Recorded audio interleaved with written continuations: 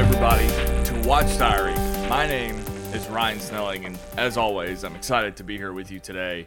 My room, my backdrop looks a little bit different, a little bit more pathetic, a little bit more sad. I am 3 days away from moving out of this apartment, out of the state of Arizona, and into the state of Kentucky, if you hadn't figured it out by my hat and my shirt. Yeah, I'm wearing my Kentucky getup today. Not a very good one, but I just threw together everything that I had that had Kentucky on it. Because we're celebrating. It's bittersweet. You know, I'm going to miss this place. I'm going to miss, well, a lot of things, but we'll get to that later. I hope you guys had a good Thanksgiving. I definitely did. It was very nice and warm, and I loved it. Again, bittersweet, because I had to say a few goodbyes, but it was still good, and I'm grateful for the people that I have in my life, and the good food that I had, and for you, the listener, the viewer, everybody who subscribes and follows my content. I appreciate you, and I don't think I say it enough. I try to. I wish I had more maybe personal interactions with you all. But, you know, the people that have been with me since, like, Sight and Sound and the Collider stuff and the Schmoes Know stuff, like, I try to make sure make sure you all know you're appreciated. The Jeremy Grays, the Ben Brassos, the Kevin Marks, the Brodies, and, you know, everybody else. You know, there's a lot of names. The people that have stuck by me for years, through thick and thin, I greatly appreciate you all. The David Bells. How can I forget David Bell? And so yeah, I appreciate you. I just want to let you know that, and yeah, maybe from here on out, I'll work harder, but you can work harder too. You know, you can reach out to me and talk to me, and anyway, I'd be happy to get to know you guys. But anyway, with that said, thank you so much. I hope you had a great Thanksgiving. I hope it was nice and warm as well. I'm getting older. I'm using words like the word warm. You know, another thing adults say about Thanksgiving, it was quiet. You know, how was your holiday? It was quiet. I don't know if that means it was sad, or if it was just like nice and relaxing. I hope it's the latter. But anyway, I just hope that you all had a good time. And so there's that. This is being recorded on Saturday the 26th. It's 9 in the morning. I don't know when I'm posting it exactly, but this is the last piece of content that I'm going to be making in Arizona, and I'll get back to you on when the next episode is. I don't know how the schedule's going to work anymore, because I'm going to have to work on Fridays. Me and Brando might have to figure out a new show altogether. I don't know what's going to happen, but everything about my life is changing, so I don't know exactly how content looks. But what I am really excited about is I use these opportunities when I move, and I use these opportunities to minimize the things that I have currently, and then retroactively spend money and upgrade certain things. So right now, I've got a lot of stuff. I know where my setup's going to be. You know, I have to live with my parents for a little while, my mom and my stepdad. I have to live with them for a little while, but I'll eventually move out into my apartment. It's just going to... Looking for an apartment was just going to be another thing that added time. And I just was trying to get to Kentucky as fast as possible. So I didn't want to worry about another apartment while I was here. And it's just a lot easier if I go on and move and then figure out the apartment situation. So I'm going to live with my mom and stepdad for a while. My recording schedule is going to change. My background, my backdrop, everything's going to change. I'm not going to have my bed in the background. That's going to be nice. My bed's not going to be there. My fan, because I'm kind of doing it in like not a closet, but like a side room. And then I took this opportunity to upgrade my computer monitor, and I've got some new lighting. And so, yeah, just a whole bunch of stuff is coming for that. Anyway, other stuff that y'all probably don't care about, but I'm excited about. But yeah, actually, I'm not even taking this bed. I just realized. I had to pack up Bone Bruiser 2, which is what I call my car. I don't know if I've ever told you all that. So I'm packing up Bone Bruiser 2, and I just have to leave behind a ton of stuff. So, but Ernesto got some stuff off of me, bought some stuff off of me, and then his new roommate is going to buy my bed. And so I've got all that stuff figured out. My car and all of my personal belongings are leaving the state of Arizona on Monday, and I'm flying out first thing Tuesday. So I'll be home Tuesday afternoon. My sister and my mom are going to pick me up. and my car should arrive hopefully by that Friday. So I'm gonna have like 3 days where I don't have any of my stuff, but it's gonna be okay. Again, minimization. I like buying things. As you can tell, my steelbook collection is like grown exponentially since I last talked about it. I've got a couple to show you now, but I might do like a full blown steelbook show coming up. That might be fun. It'll especially be irritating to Brando. But no, I love buying things, but I also love getting rid of things. It's almost like they counteract, because buying too much could be an unhealthy habit. So it's great that I also love purging myself of belongings. Like, I love getting rid of clothes. I love getting rid of just junk that I had. Like, there was one night, I don't know, probably last year, I was really worried about my blood pressure. I know what it was. At work, we would set up these blood drives, or not blood drives, like blood donation with the Red Cross. The trucks would come and people could donate blood at our work. And I went in one time. It was in the middle of my shift. And I guess I was stressed to the max because I went to go give blood, like with every intent of doing it. And they denied me because of my blood pressure. Now, because I have anxiety and paranoia, that sent me into a whirlwind. And I bought a blood pressure machine thing, that I could strap around my arm. And I used it once and then never used it again because I'm not really worried about my blood pressure, I guess. So that's the kind of stuff that I just like gather along the way, but I don't really need to take. So that's the kind of stuff that I love to purge and, put it behind me. Anyway, that's stupid. So dumb. Anyway. All over the place. So my Thanksgiving, I went to Ernesto's family's. And it was nice. Ernesto, he's got 2 brothers and a sister. His parents, they included me in the family a couple of years ago. Ever since my sister has since come out and become friends with Ernesto, and she stayed at their house, and they've done a lot for me and made me feel really, welcome here. And so I had a great time with them, but bittersweet. I said my goodbyes. I've got a plate of Thanksgiving food that I need to remember to eat. I'll probably eat that on Monday. So yeah, that was sad. And saying goodbye to Ernesto is going to be sad. We've had a couple of cry sessions. Tonight, at the time that I'm recording this, I have like a going away dinner with me and all my work friends. And that's going to be nice too. Yeah, I've already said a lot of goodbyes like at work, just based on like the shifts and everything. I said... Yeah, it was weird. Because it's like really in those moments, of course it's sad, but you just like really understand how you feel about people in moments like that. And there's like people that, and I think this is okay, there's people that I just didn't connect with. And there's people that, it could go either way, whether I, had like a sentimental goodbye. And so, and not like in a mean-spirited way, but it's just like okay. I think that if you just don't get along with certain people and, you say your goodbye and then there's people that you don't know if you're close to, but then they end up surprising you by just saying meaningful things to you and you say meaningful things back. And it's kind of like this beautiful moment with a person that you didn't expect to have. And I've had a couple of those. I've been kind of shocked by some of the reactions from people that like I just didn't know where I stood with them, I guess is the best way to put it. And like just the outpouring and the kind words that I've gotten from them and the support, and yeah, it's been really nice. Some interactions haven't surprised me at all, but most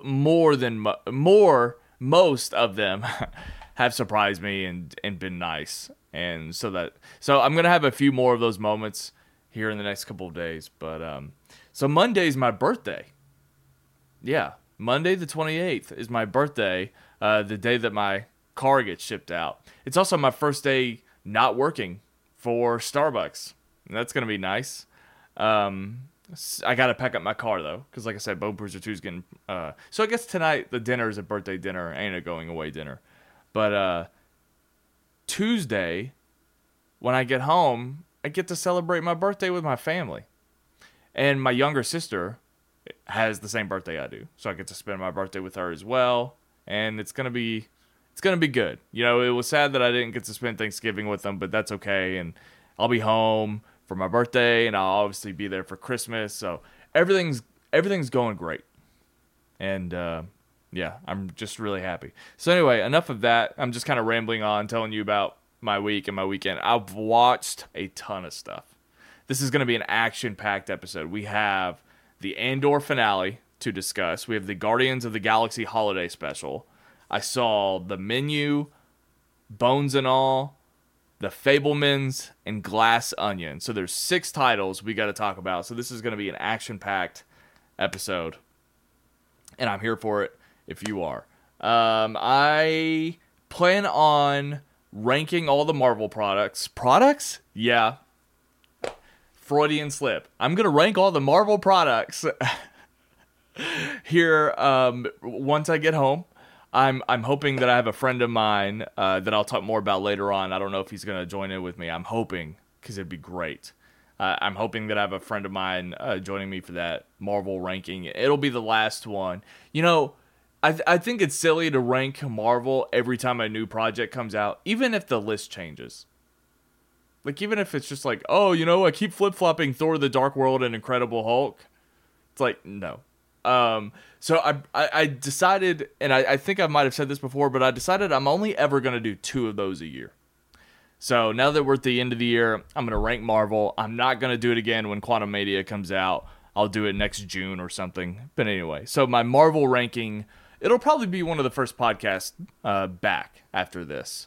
And then I'm trying to think of what else. I'll probably do like a Steelbook show where I just like show off my collection. I'm not like someone to talk about that kind of stuff in depth. I mean, I'll just show you how cool I think it is, but that's kind of it. And yeah, so that's everything that I have coming up. I'm going to take a break real quick just because I need to prepare myself. I need to pace myself. So I'm going to take a break. Before I talk about Disney Plus and Guardians and Andor, I just kind of wanted to show off 2 Steelbooks that I got in yesterday. I just think they're really cool. And again, Steelbooks, I haven't really talked a whole lot about it the last few weeks, but it's just something I'm getting into lately, and I don't know why. I think it's because I have a PS5 and I have a 4K Blu-ray player, and I've just fallen back in love with what physical media looks like. And I know that there's some people, you know, I have people that tell me that they can't tell a difference from Blu-ray to 4K, let alone streaming 4K and disc. And there's definitely a difference. I mean, I can tell. I guess that's all that really matters. But I also just love. I had a huge Blu-ray collection in high school and college, huge. And over time, again, the minimalistic side of me just decided, you know what, I just want to put it all on streaming. And I spent a lot of money just buying movies on Vudu and digital and just having them there. But you know what? Again, I got pulled to the other side, and there's just something about having Steelbooks. I'm not buying a lot of 4K Blu-rays in the traditional Blu-ray case because I just don't like them, but these are just more rock solid, and they just feel more special. And I think that's the whole point. More for collectors and things, and I just feel like they're not going to wear as fast. You know, you can definitely damage them and stuff, but I just like the idea of I love what they look like on a shelf, and I love that at any point I can just pop this in. The picture is just unparalleled.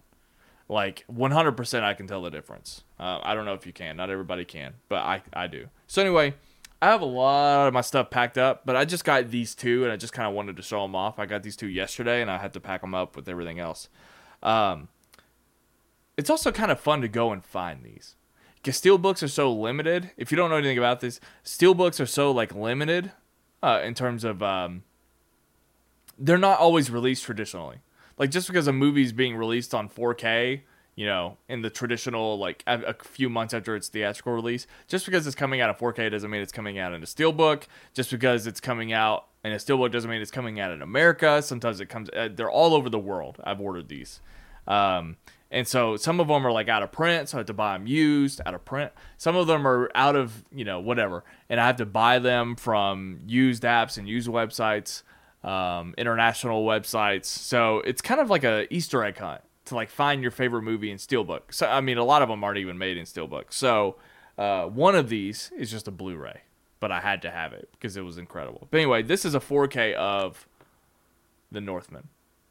So I really wanted this one because The Northman is in, so far, my top 5 movies of the year.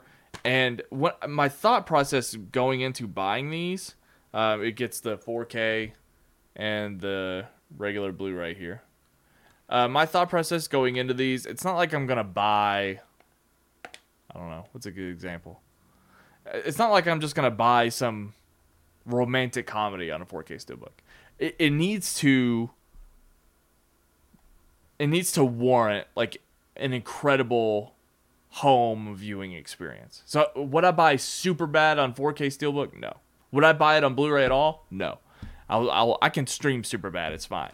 But if we're talking about one of my favorite movies of any year, if we're talking about something that's just absolutely gorgeous to watch on 4K or on a Blu-ray, then I'll get it. But I'm not just going to buy any random little movie like this. So anyway, The Northman, I keep poorly showing this on camera. The Northman is one of my favorite movies of 2022. So it finally came in. I think it came in from overseas, if I remember correctly, because I had the regional tags. If any of you guys are like interested in getting into this, I don't know if people know this, but 4K Blu-rays, they're region free.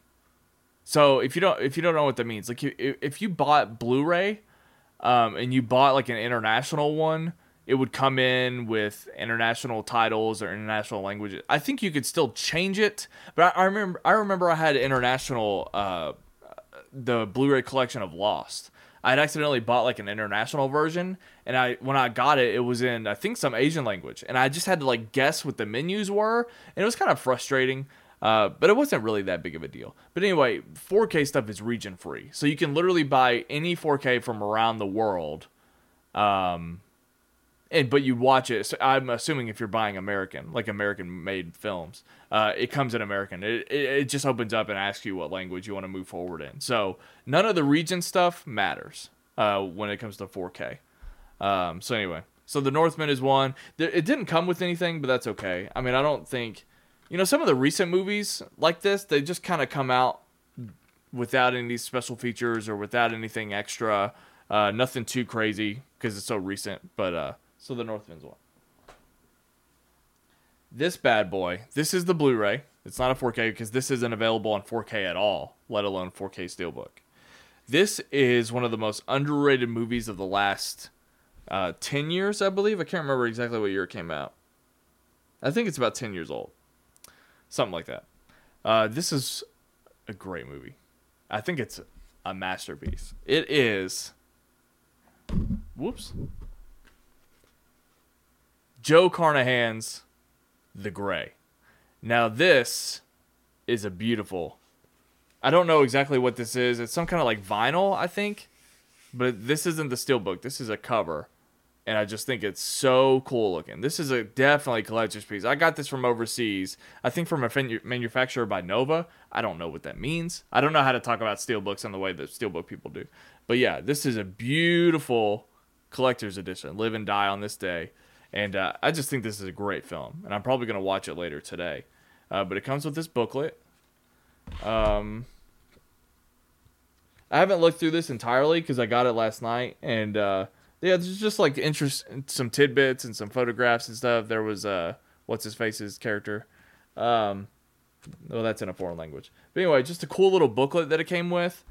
And then the steelbook itself is the common movie poster. And when you open it up, there's more stills in here that I have packaged up. But yeah, this was just a Blu-ray. It's not available on 4K, but it's still going to look good.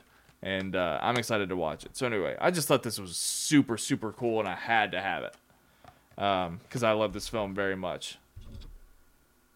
And watching it on Blu-ray is still better than watching it on streaming. So anyway. That's all I wanted to show you. I'll probably do a full-blown Steelbook show when I get home. Like I said, I think I've already announced it like 3 times. But I have a lot more that I've gotten, but it's all just packed away. So anyway, there's that. So let's talk about streaming. All right, let's start with the most recent release. It just came out yesterday at the time that I'm recording this. The Guardians of the Guardians of the Galladay. The Guardians of the Galaxy Holiday Special is here. It's the second Marvel presentation. It's technically what closes out Phase 4, even though nobody seems to know what actually closes out Phase 4, depending on who you ask. Guardians 2 was maybe the biggest disappointment personally for me in the MCU. My journey through the MCU, as high as I was after Guardians of the Galaxy, that movie made me so happy, and I love it to this day.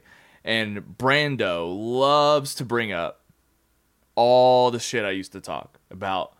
When the Guardians 2 trailer came out, Jay wasn't that hot on it, and I was freaking out just saying, how is this going to be bad? There's no way it can be bad, and there's got to be a meme out there that Brando's created, me just being absolutely disappointed by Guardians 2, because I just don't think that movie works at all. It has a fandom around it. Like, some people really appreciate it. I don't get you, but that's fine. To each their own. But Guardians 2 was my personal biggest disappointment. So I didn't really know how to feel about this, especially because it's I don't want to say it's a gimmick, but by design, these special presentations, I just feel like the attitude to have, right or wrong, is just go in and like give yourself to it and have fun, especially when it's literally called Holiday Special. Like, don't think that too hard on it. But at the same time, I kind of just wanted to feel good and feel better about the Guardians again as a standalone franchise. So I did carry a little bit of that in with me, even though I saw that it was 45 minutes. I understood that it was a special presentation, and I understood the whole point was to just kidnap Kevin Bacon. Like, I get all that. But at the same time, I just wanted to love it, because Guardians hasn't been working for me lately. And I am happy to say that I really just had a pleasant, lovely time watching this. I really did. And I think it checked all the boxes. It really was just a holiday special, but I did think it had a couple of elements that were interesting and added a new dynamic to what's going on in the MCU. I mean, it doesn't make any seismic changes to where we're going.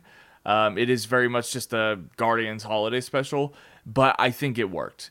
And I think that it's probably the best use so far. You know, it's only 2.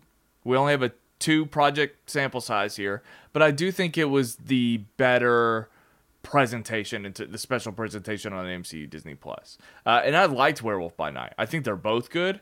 I just liked that it had a little bit more to do with everything, and it didn't feel so standoffish. Because I think that's constantly what we're battling with right now in Phase 4, and it's just kind of uncomfortable, and I haven't quite figured it out yet, and I definitely want to spend time doing that when we rank all the Marvel projects, but it's just uncomfortable from project to project deciding whether or not it works, that it's standoffish, because it's the multiverse saga, standalone, I should say. But anyway, simply put, I had a lot of fun.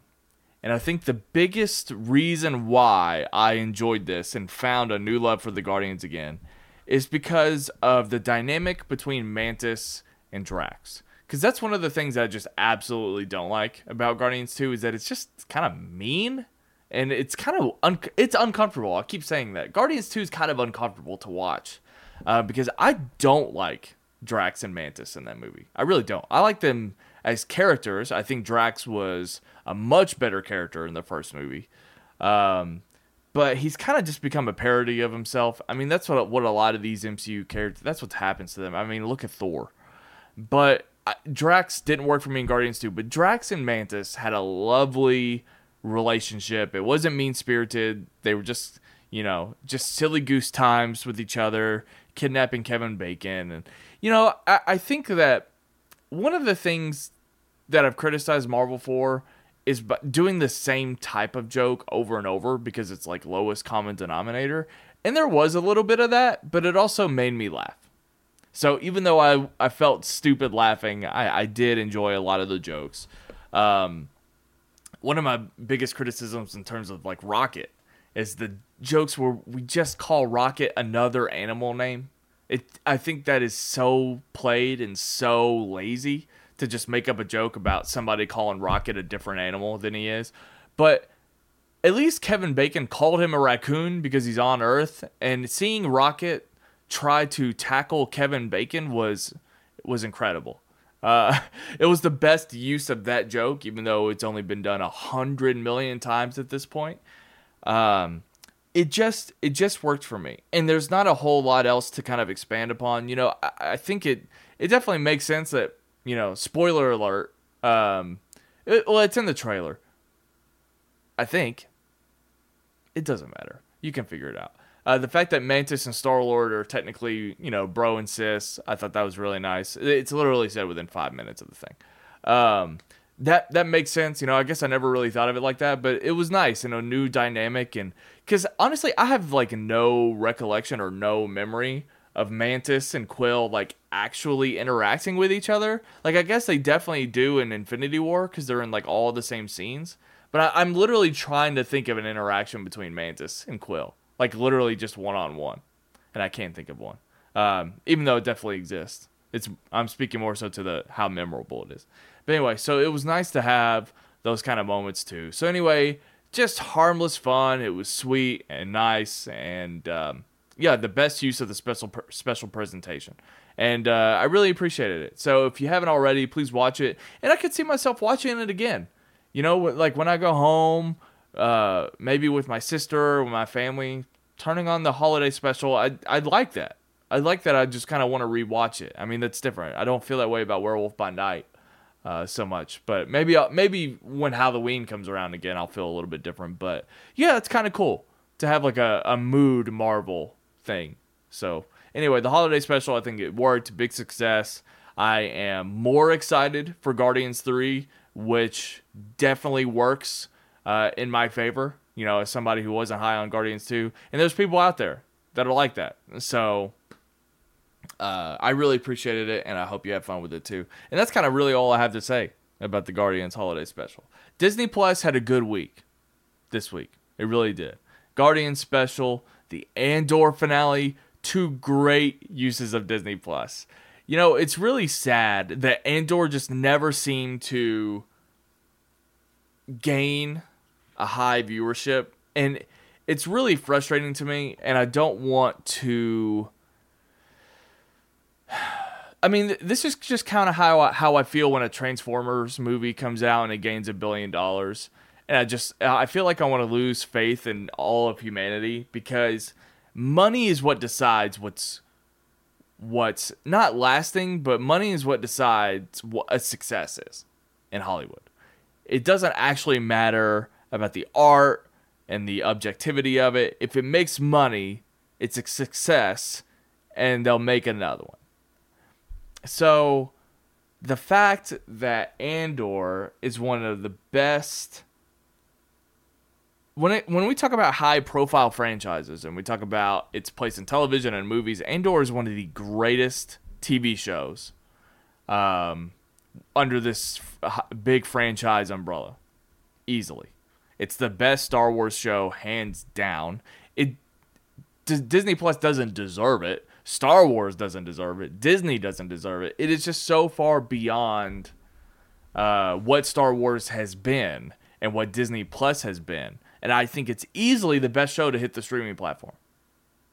And it's highly underviewed compared to everything else. I mean, the quality and the craftsmanship and the authorship that went into Andor, I think far exceeds any of the other, what went into any of the other shows. That might not be wrong. It's probably impossible to measure, but you feel something different when you watch that show.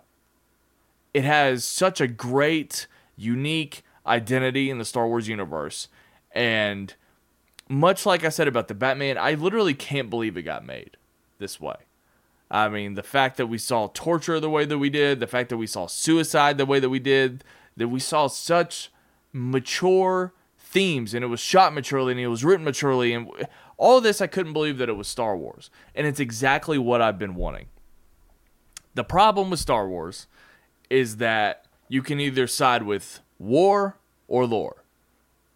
And I'm more of a boots on the ground war kind of guy. So this spy angle, the man on a mission kind of stuff is what I respond to more than the myth of the Force. I love it.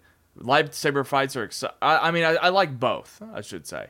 The lightsaber fights and the Jedi and all that kind of stuff is fun to watch, for sure. But I think what tickles my fancy more is what we get with the Rogue One, what we get with Andor. And I just can't believe it stuck the landing. I thought it was an incredible season of television. Every episode. Some are very different. You know, there are some huge set piece climactic episodes. There are some that are more low key. And I think it got better as it went on. I think maybe the weakest episode is probably just the first one, just because I had to put all the pieces in place. But at the end of the day, we got the greatest show, in my opinion, on Disney Plus, and it's really underappreciated, and it makes me sad. You know, there's some of the best Star Wars characters are in this show. Some of the best acting in Star Wars. Some of the best writing in Star Wars, period. And I just hope that I want to have faith that the bigwigs at Lucasfilm and Disney, I want to have faith that they learn the right lessons from this, because I don't want them to, and I think they get it based on the backlash. I think, hopefully, I trust that the narrative is that the Obi-Wan show was disappointing, that Book of Boba Fett was trash, and hopefully the low viewership in Andor comes down to the fact that maybe people have kind of lost hope in Star Wars, because they have to know. They have to know Andor is way better than the other. But at the end of the day, it doesn't matter. I mean, they're going to keep making what people are watching. But yeah, it's just sad because I think it stuck the landing so well. And I love watching the characters, but I don't really have a whole lot to say because Andor, we kind of know where he ends up and we know where it's going. So I just love the week to week. I'm fascinated with the new characters. And I think the DNA of the show knows that too. I mean, the show highlights the incredible ensemble cast. I mean, there are great characters, great actors in the show outside of Andor. And the fact that, you know, we know where Andor ends up. I mean, definitely we want to see the guy that we get in Rogue One 100%. I'm fascinated by his backstory. But seeing everything else that's going on in Star Wars, it's the kind of stuff that I remember watching A New Hope. Not too recently, but, you know, probably 10 years or so ago. It was like the first time I'd really visited Star Wars in my adult life. And I remember the first time watching A New Hope. And I just remember not having any sort of bearing as to like what the Empire was actually doing. Like, I get it on paper, an Empire and a rebellion. But I didn't really understand what it meant to have an Imperial occupation. Honestly, it wasn't until about Rebels, probably. And I didn't even finish Rebels. But it was like the first season or so of Rebels. Everything that was going on Lothal and the Inquisitors and everything, I was like, oh, this is kind of like what they're talking about in terms of like the Empire instilling fear in the galaxy and having control. But you don't really see it in Star Wars, the movie, or Empire. You don't really understand what an Imperial occupation is doing until you watch something like Rogue One and Andor. And you see that they have their hands in everything. And that is where I think Star Wars succeeds for me. You know, I don't think it takes... I think that's where Star Wars has been lacking. I feel like we get the Jedi. We get what happened. And there's only so much you can do with that. But there's a lot more story to tell here. And it succeeded tenfold. And I'm just so blown away. The only thing I'll say is that I don't know if Andor... it remains to be seen just because I haven't rewatched it, but I would love to know how I feel on a rewatch. So I want to give it some time, though, because I got a lot of other stuff to do and worry about. So I'll probably revisit Andor next year. We got 2 years, I think, until the second season comes out. So I'll definitely rewatch it next year in anticipation to refresh my memory and all that. And so probably around the time The Acolyte comes out. And so I'm looking forward to it. But Andor is easily the best thing on Disney Plus, hands down. The Menu was one of those movies that I saw the trailer a million times. I feel like it should have come out like 6 months ago, based on how much I've seen the trailer. But I finally saw it, I think, last week with some friends of mine. And I'll tell you what, this was a very fun, thrilling, unsuspecting movie. I kind of like forgot a lot of the trailer moments too, so the stuff that I had seen still felt fresh, and that was kind of nice. I mean, that was just circumstance. It was me, I guess, turning my brain off at the right times. I don't know. Maybe I was just over the trailer and I ignored it. But seeing the movie play out was interesting, and they definitely kept stuff hidden as well. Excuse me. But we got a great movie here, a great thriller directed by Mark Mylod, I think is how you pronounce his name, but he's directed literally every TV show in existence, Thrones, Succession. The writers of this, Seth Rice and Will Tracy, also come from a satire background, wrote for The Onion, other comedy shows, and Succession as well. And I think I'm going to watch literally any project that comes from people who worked on Succession. But Adam McKay produced this, Will Ferrell produced this, but as we think we know, they kind of had like a falling out with their production company, so this might have been one of the last things, or maybe the name or the credit by either one of them is just an obligation based on how all that stuff works. But yeah, Will Ferrell and Adam McKay produced this, and this movie is a lot of fun. It's exactly what you think it is setup wise based on the trailer, but it also becomes something else entirely. And, what I got from this, and I'm not going to spoil anything, I think, from the trailer, it sort of has a satire on the rich and powerful, and they're all in this place, the kitchen or it's the kitchen. The restaurant that they all go to is on a secluded island. I think it's like 1,500 person, so only the rich and powerful can be there. And this famous chef, played by Ralph Fiennes, turns it into an art exhibition, if you will, and to their chagrin, because I don't know if they expected. I mean, I think they expected something on the level based on who he is as a personality, and they expect great food, but they don't know what's coming. I'll just leave it at that. One thing that I gathered from this movie that I thought was very interesting, as somebody who turns on a webcam and a microphone to criticize film and television, this movie is definitely a commentary on art criticism. Now, I think art criticism is valid and important. Does it always come from great places? No, but that's just what happens when you deal with people and their opinions. So I have opinions on opinions, but overall, I don't look down upon film criticism in any way. That'd be ridiculous. What a shocker if I just came on here to talk about how invalid film criticism was. No, I think it's an interesting examination because it's about a man, this chef, who takes his craft very seriously and takes his art very seriously and puts a lot of thought into it, a lot of preparation, just for other people to come in who didn't have to do any of that, and they just get to criticize it. That's kind of the name of the game. I understand how frustrating that is as an artist, 100%. I understand both sides. But I thought it was an interesting examination because it was almost as if he was a misunderstood artist who was creating art for people who didn't... There's different... Depending on the characters that you examine, they interpret everything differently. We have a Nicholas Holtz character who's a super fan of this chef, and he takes everything for art, and also is a big-time foodie. Other people are kind of there just because they like the food, and they're rich, and they can afford it, and it's something to do. Some people are there because they're literally food critics. So everybody has their own different perspective and their own unique entry point, but they also have common ground. But it was just fascinating to sit there and see an artist struggling with. I mean, they kind of deal with that in like a movie like Chef, right? That also happens to be about food. What it's like for somebody to put all this thought and hard work into something, just for it to be dismissed and discounted. And so understand that frustration, but also there's a lot more going on because this is a genre film. It's not just about somebody who feels victimized by critics. And there's a lot of fun twists and turns. At the end of the day, though, I don't think it blew me away or anything by any means. But it is a rock solid. It's a fun movie to watch with people for sure. I don't think it's like a top 10 contender, but I also don't think you can go wrong.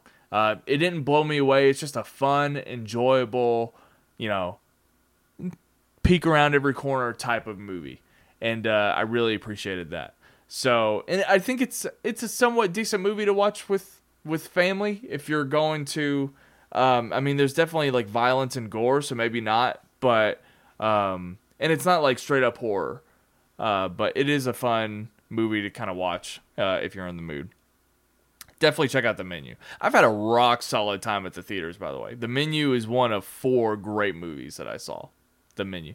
And I put up on my Instagram, I ranked all 4 of these movies in terms of like going on with your family on the holiday. And so The Menu was 3rd in terms of family friendliness.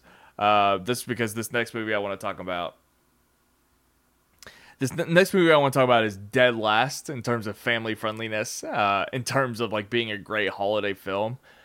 But Bones and All blew me away, guys. It really did. If you don't know anything about this movie, I should have pulled it up on IMDb. But Bones and All is the first film I believe that Timothée Chalamet has produced.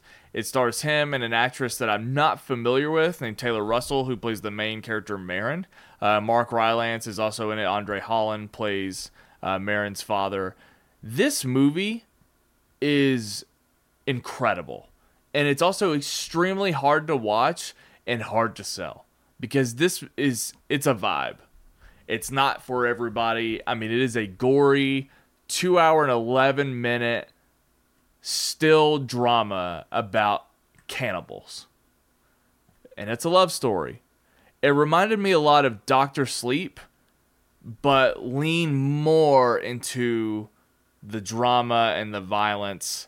I couldn't believe how much I was enjoying this movie. I probably could have sat in that theater. I went to like a 10:30 p.m. showing, and it's over 2 hours long. So when I came out of the theater, it was about 1 a.m.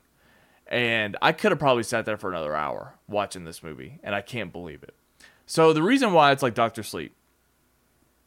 So basically the premise is that the main character finds out she's a cannibal, and she's kind of like forced out of her human existence. And this happens very early on in the film, but she's abandoned by her human father because he doesn't know how to take care of her anymore after all these incidents. And so she kind of becomes this nomad, becomes a weary traveler. And she's young, she's like 18. But the thing about cannibals is that there's a lot of them that walk among us. And they have a sense where they can sense each other, a smell.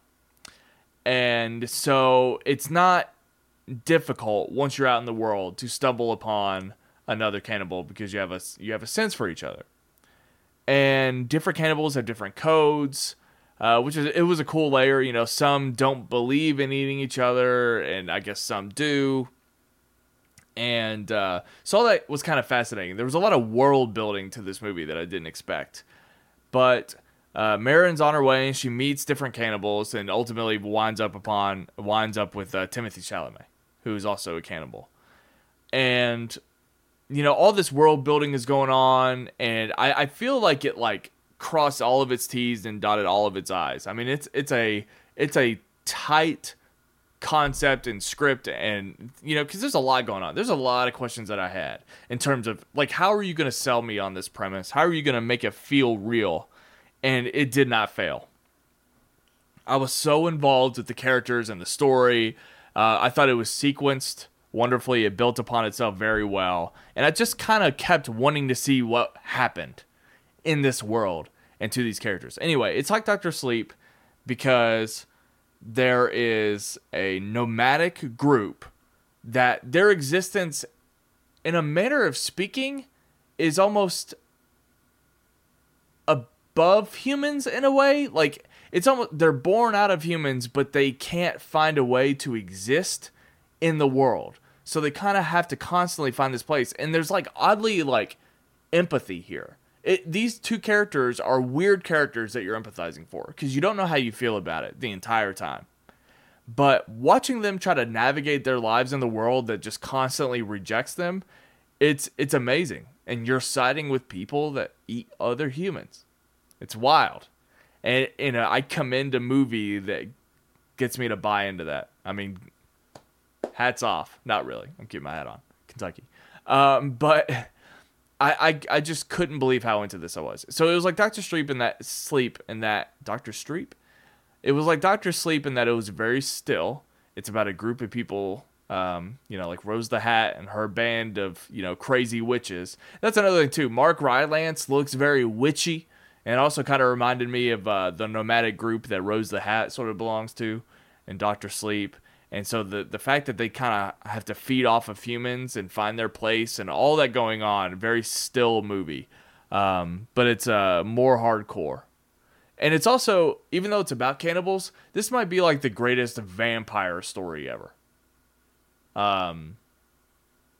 They walk amongst us. They have to feed off of us while also questioning their humanity and existence. This movie is 100% not for everyone. 100%. Like I would never just sit down and watch this with my mom and expect her to like it. It's a hard sell, but I think it's an incredible film. I really, really do. And it's probably going to be in my top 10 just based on how surprised I am that I loved it. Director from, I don't know how to pronounce his name, Luca Guadagnino. He directed Suspiria and Call Me By Your Name, 2 movies I have not seen.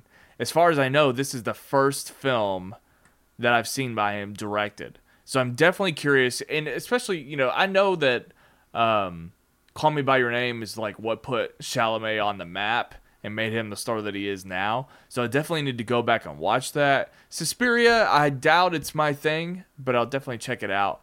But anyway, I just think this is across the board. It's an incredible movie, and I would not be surprised if it's in my top 10. Again, I get it if you don't like it. It's such a hard sell. It's very still, a very quiet movie, but I just thought it was wonderful. And Timothy Chalamet's character is from Kentucky, so another win for that. Anyway, Bones and All, dead last in terms of family films that are out right now, but maybe a top 10 contender for me in the year. So Bones and All, good for them. They got me to love cannibals. All right, so Wednesday, I had a really nice double feature. I saw The Fabelmans early in the day, and I saw Glass Onion that night. One of the best double features I've had, by the way. Another great one was Little Women and Uncut Gems a couple Christmases ago. But anyway, so I want to talk about The Fabelmans. This was probably my most anticipated movie of the second half of 2022. All of the obvious reasons. If you don't know, I love Spielberg. Of all the legacy directors that we have available, Spielberg is my favorite, 100%. It's the one I relate to the most in terms of how he makes his films, but also just like the kind of life that he grew up with. I've always responded to his movies, and unfortunately, I haven't seen a lot. Spielberg, I still have a huge blind spot. I've probably only seen half of his movies, but I think it's just kind of because I watch the movies that I know I'm interested in. But I've missed out on some of the classics. And I think that my next series of watch-alongs will probably be me doing Spielberg. I just feel like I owe him and owe you all that. But The Fabelmans, it's his autobiographical film. And it's sort of, I felt like I was watching every Spielberg movie ever made rolled into one, while also watching his life. And I was very familiar with how he grew up, like through his stories, but also a wonderful Spielberg documentary on HBO that I've seen multiple times. But I've just always related to him, because when I watch films, I love coming of age movies, I love great science fiction and all that kind of stuff. I just respond to his lens, how he views things through the eyes of a kid, and how he brings so much like wonder and joy to his films. And it's just something, when I go to movies, I want to experience things, I want to feel things, but I respond to anything that just reminds me of my childhood, or just thinks back fondly on the good old days, on youth, on a youthful perspective. And that's what Spielberg always has. So when I found out that he was going to do this autobiographical movie, I knew that like this was going to be it. And I saw the trailer and I was like, this is what J.J. Abrams wishes he could do, but he hasn't yet. The Fabelmans it already was one of those movies. You know those movies that just kind of like already mean a lot to you, even before you've seen them? When I saw the trailer, I just knew, oh my God, I'm going to eat this up. Going to eat it up. And I was very excited. And it meant a lot to me, too, because ever since I've lived with Ernesto, who doesn't pay attention to any of this stuff the way that I do, he's heard me go on and on about everything that I've already said to you about Spielberg and what I like about films and, you know, what's great about his legacy in particular. And so he knows that Spielbergian themes and ideas and movies are they're in my DNA. It's just what I gravitate to. And he got to see this with me. It was the last movie that I think we're going to get to see together in theaters. So it was fitting that it was Spielberg and a movie that meant a lot to me. Because I just felt like it was a nice way to sort of connect as I'm about to leave him. But anyway, watching this movie was fascinating for so many reasons. Because it's exactly why, it reminded me why I love movies, while also providing a lot of insight as to who my favorite filmmaker is. Because I think when you watch this movie, you just understand Spielberg movies even more so. And a lot of the themes, a lot of the stuff that's going on here, a lot of it I already knew because of the documentary and because of things I've heard him speak on. But to have him contextualize everything in a narrative was fascinating to the initiated. I don't know what it's going to be like for people who don't know a whole lot, but at the end of the day, people who don't know a whole lot about Spielberg, people that don't even know this is autobiographical, I think they're just going to still get a really solid or wonderful coming of age movie. But the fact that I have so much more context, I do think it enriches my experience, but I don't think the movie, it's not completely different if you remove it of its context. I think it's still a great coming of age movie and a really thoughtful family coming of age drama at the end of the day. So I just think the context enriches it, but I don't think it enriches a bad movie. It enriches a wonderful movie. And of course, again, like I said, I make sure that you all know how much I was like already into this, but the movie did not let me down. I thought it was wonderful from beginning to end. I thought it was beautiful and extremely well acted. You know, Michelle Williams and Paul Dano, they're not two actors that like, there's a running joke that I hate Paul Dano. And what I mean by that is, for the most part, he always plays characters that I just want to beat to a pulp. It all started with There Will Be Blood. I literally wanted to beat the shit out of him in There Will Be Blood, and I am 100% on Daniel Plainview's side in terms of that beating. In Looper, he annoyed me. In Prisoners, he annoyed me. The Riddler, he annoyed me. So this was a nice change of pace. And Paul Dano, it's just one of those guys, these actors, that he's so good, and it just so happens that he plays characters that annoy me.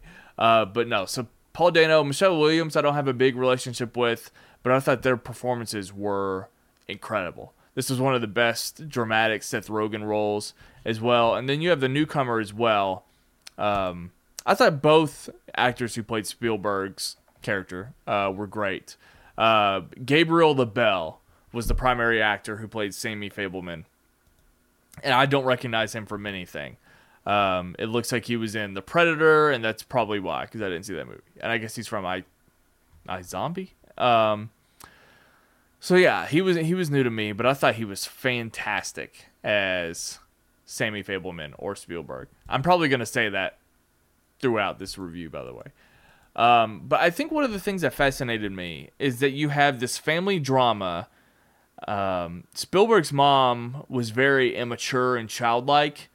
And very like fluid in her personality and very outgoing, very extroverted.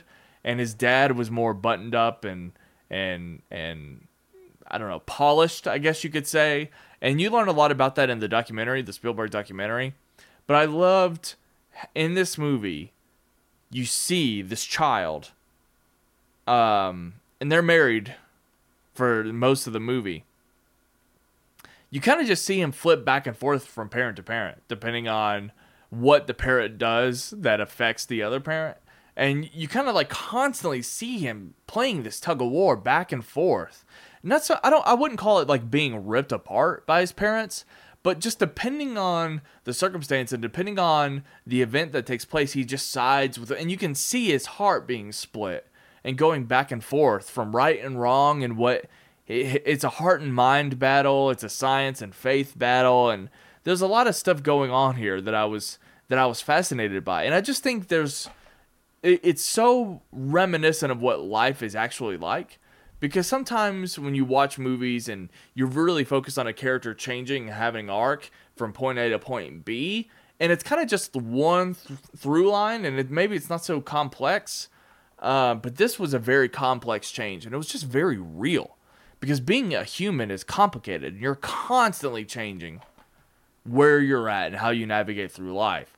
So to see a character just constantly go through that I just thought it was really real to me and authentic and true to the story that I know anyway, but also just true to human nature. And also love one of the messages of the movie. You know, the character Sammy Fableman, much like Spielberg, he gets into making movies very young. His mother nurtures that. His dad, not so much. That's something I can relate to. My mom and Spielberg's mom aren't alike at all, but I see my dad and Spielberg's dad in that, like, everything that I was interested in, it had to be, he was interested in it as well, but also like on his terms. Like every time, whatever fandom I was into or whatever I was into as a kid, my dad never got into it just because I was into it. Like he didn't really like nurture anything, and he didn't really like understand or involve himself in literally like any of my hobbies unless it was something that he was interested in.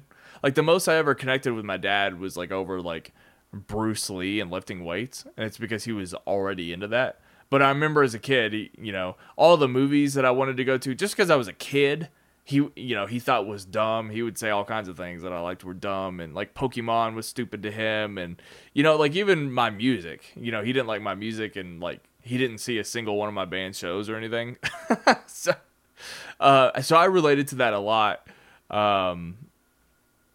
And one thing that I was fascinated by is that at the center of this is that he's conflicted because he is trying to figure out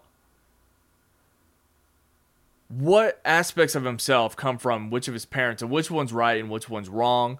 But obviously filmmaking is a hobby that he's into. And ultimately what he finds, I think, is that there's this control to filmmaking. And he can make anybody into anything that he wants. So, and he can deal with his problems through other characters, through other stories, through other people. And I think that's something that you find out towards the end of the movie, is that it started off him trying to like figure out filmmaking in terms of like technique and through technology. But at the end of the day, he found that he can control his life, and control people that are in his life. And I thought that was a really fascinating turn. So anyway, at the end of the day, this is a very thoughtful, lovely movie. I think it's number 2 in terms of best movies to watch with the family on Thanksgiving. There's one people pleaser that's in front of it, but The Fabelmans lived up to my expectations. I cried a lot watching this movie. I thought it was lovely and one of Spielberg's best in years. And it just hit the spot. It was for me. It was always for me, and it hit the spot and didn't let me down. So The Fabelmans, it's a top 10 contender for sure, just based on how passionate I am about the material and the filmmaking. And so there's that. Fabelmans is lovely. All right, the last movie I want to talk about. It is the perfect movie to watch with people on Thanksgiving and in theaters. And unfortunately, this podcast is coming out, I think, at the end of its theatrical run. I think it's only available this weekend, if I remember correctly. And that's one of the main things that I talked about in a video that I put out on the YouTube channel already. I put out a quick out-of-the-theater reaction to Glass Onion. And it wasn't so much about the movie itself. Like, the movie's great. But it was just disappointing because the release strategy just... I don't know what I don't know what Netflix is thinking with it. Especially because the movie's actually good. Like, I could have had this opinion prior to seeing the film, but I didn't know the movie was going to be good. But it is. And it's beyond anything Netflix has ever produced or done, because just the quality of the writing, the director is there. And I don't know, I just feel like Rian Johnson made this more as a Knives Out sequel than he did more for a streaming service. And, Netflix movies definitely have a feel. But this isn't one of those. So if you remember, Rian Johnson had a mega deal to make, I believe, 2 Knives Out sequels for Netflix. And I think they paid like $400 million or something crazy like that. So it was great. I mean, I feel like we were going to get Knives Out sequels anyway. So the fact that like Netflix did that, like, good for Rian Johnson. But I wish it stayed with the studio. Was it Lionsgate was the original? I kind of wish it stayed with Lionsgate. But there's no way Lionsgate would have paid as much money as Netflix did. So good for him and good for them. But at the same time, it worried me in terms of the quality and in terms of how, I don't know, this was going to be treated as a franchise. But of course, a ton of people were going to watch it if it was on Netflix. And it hits Netflix a month from now. But I don't want... If there's one thing I've learned about this, going through the pandemic and everything, I've really found a newfound appreciation for the theatrical experience. Sitting in theaters and watching all the movies that I've talked about, I feel like it would have been completely different if I watched all of them at streaming. And especially a movie like Bones and All. If I was watching Bones and All at home, it would have been completely different in terms of my comfortability, in terms of me looking at my phone throughout. But the fact that I was in a theater watching this movie and I gave myself over to it and I sat completely still throughout. I mean, Glass Onion doesn't have that problem because it's much more like family friendly and it's entertaining and funny. But I just have this newfound appreciation for the theatrical experience.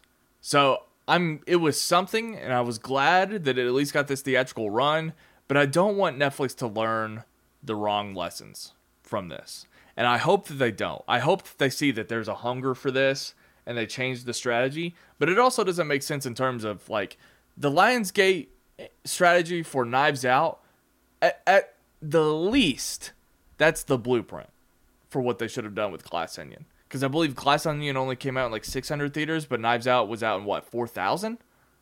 So if Netflix paid all of this money, I hope that they learn the right lesson and call this a win, no matter what the box office ends up being. I mean, it's too early to tell. It's Saturday morning. But, I mean, it's almost like they set themselves up to be disappointed by the numbers.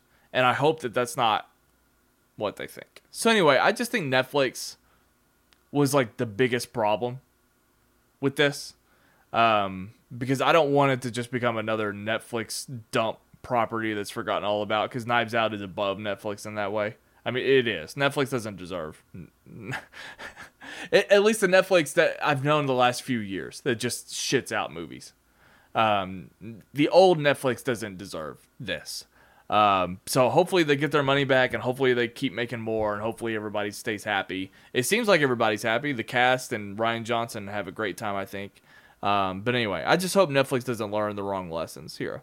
But with that said, just to talk more about the movie, I think the movie is, at the end of the day, every bit as good as the first. I think I prefer the first, but it's kind of semantics. Now that I've seen this, I think it's so good that it kind of just comes down to your preference in terms of like which cast do you like better, and like which aesthetic or which setting do you like better. Do you like the Clue-esque New England, like Boston, rich family vibe, spoiled brat vibe, or do you like rich billionaires playing with the world vibe? It comes down to the setting and the cast and the aesthetic. But at the end of the day, I mean, it's another Knives Out movie. It's another high quality, fun mystery thriller. And this could have gone the way of Marvel, and it could have become more of a parody of itself. And I think I think I watched Knives Out last night, and I think the tone is spot on. I mean, are characters silly? Yes. Is it satirical? Yes. But are the characters also taken very seriously? Yeah. I mean, I didn't want Benoit Blanc to turn into Jack Sparrow. You know what I mean? And I don't think that he did. I mean, I thought it was very consistent in terms of how they carried over the tone and the character work and the writing from movie to movie. And of course, it's different in the right ways. You know, all the characters are still unique and different and fresh. And they satirize a lot of what's going on now. But at the end of the day, I thought Rian Johnson... Is it my favorite Rian Johnson movie? No. But I think it is another rock-solid movie. And I wish that I'd probably gotten this out even further if I needed to convince you to see it in theaters, because you should have. But, you know, you do get to watch it at home here in like a month or so. But Glass Onion, I think it works. And it definitely lived up to... I think the title's terrible, but it definitely lived up to the Knives Out franchise and what it established in the first movie 100%.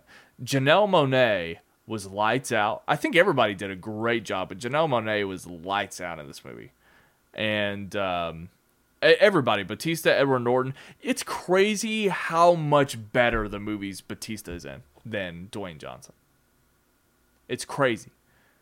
Is Dave Batista a better actor than The Rock? Probably not. But he is in infinitely better movies. Infinitely better movies. My God. I mean, Batista was in the Guardians special and Glass Onion this week. And Black Adam was rushed to digital distribution because it can't make money. Dave Batista is and he's got Knock at the Cabin coming out soon. Just incredible stuff by him. And it's always great to see Edward Norton, you know, coming from Fight Club. You see the Fight Club movie palette back here. But anyway, it's a fun movie.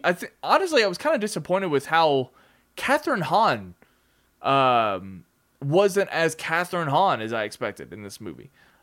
She's kind of explored the least, but she's still a good addition nonetheless. So anyway, another movie where Rian Johnson just had a lot of fun with a fun cast. It was well written and entertaining, and give me more. Keep them coming. Rian Johnson, Netflix, keep them coming. Put them in theaters. Get your money so we can all enjoy these movies together. I think that's all that I got. My voice is tired. You know, it's not even 11 a.m. I gotta get breakfast, and I gotta get ready for my move and my dinner and just all kinds of stuff. So anyway, I'm glad I could sit down with you real quick. Again, this was the last podcast before I move. And yeah, it's going to be crazy. But I'm thankful for you. Thank you for hanging out with me. I appreciate it. And don't be a stranger. Follow me on Twitter, Instagram. I'm on Hive. Rewatch Ryan. I don't really know how I'm supposed to have fun with Hive. I don't know anybody on it. So, but I'm on Hive and Letterboxd. Rewatch Ryan, of course. If you're listening on the podcast, please subscribe to the YouTube channel. If you're on the YouTube channel, please subscribe to the podcast. I greatly appreciate your time, as always. And I will see you in Kentucky with my new setup, my new equipment, my new schedule, whatever. It's all new coming up. I appreciate you very much. And I'll see you on the next one. Bye-bye.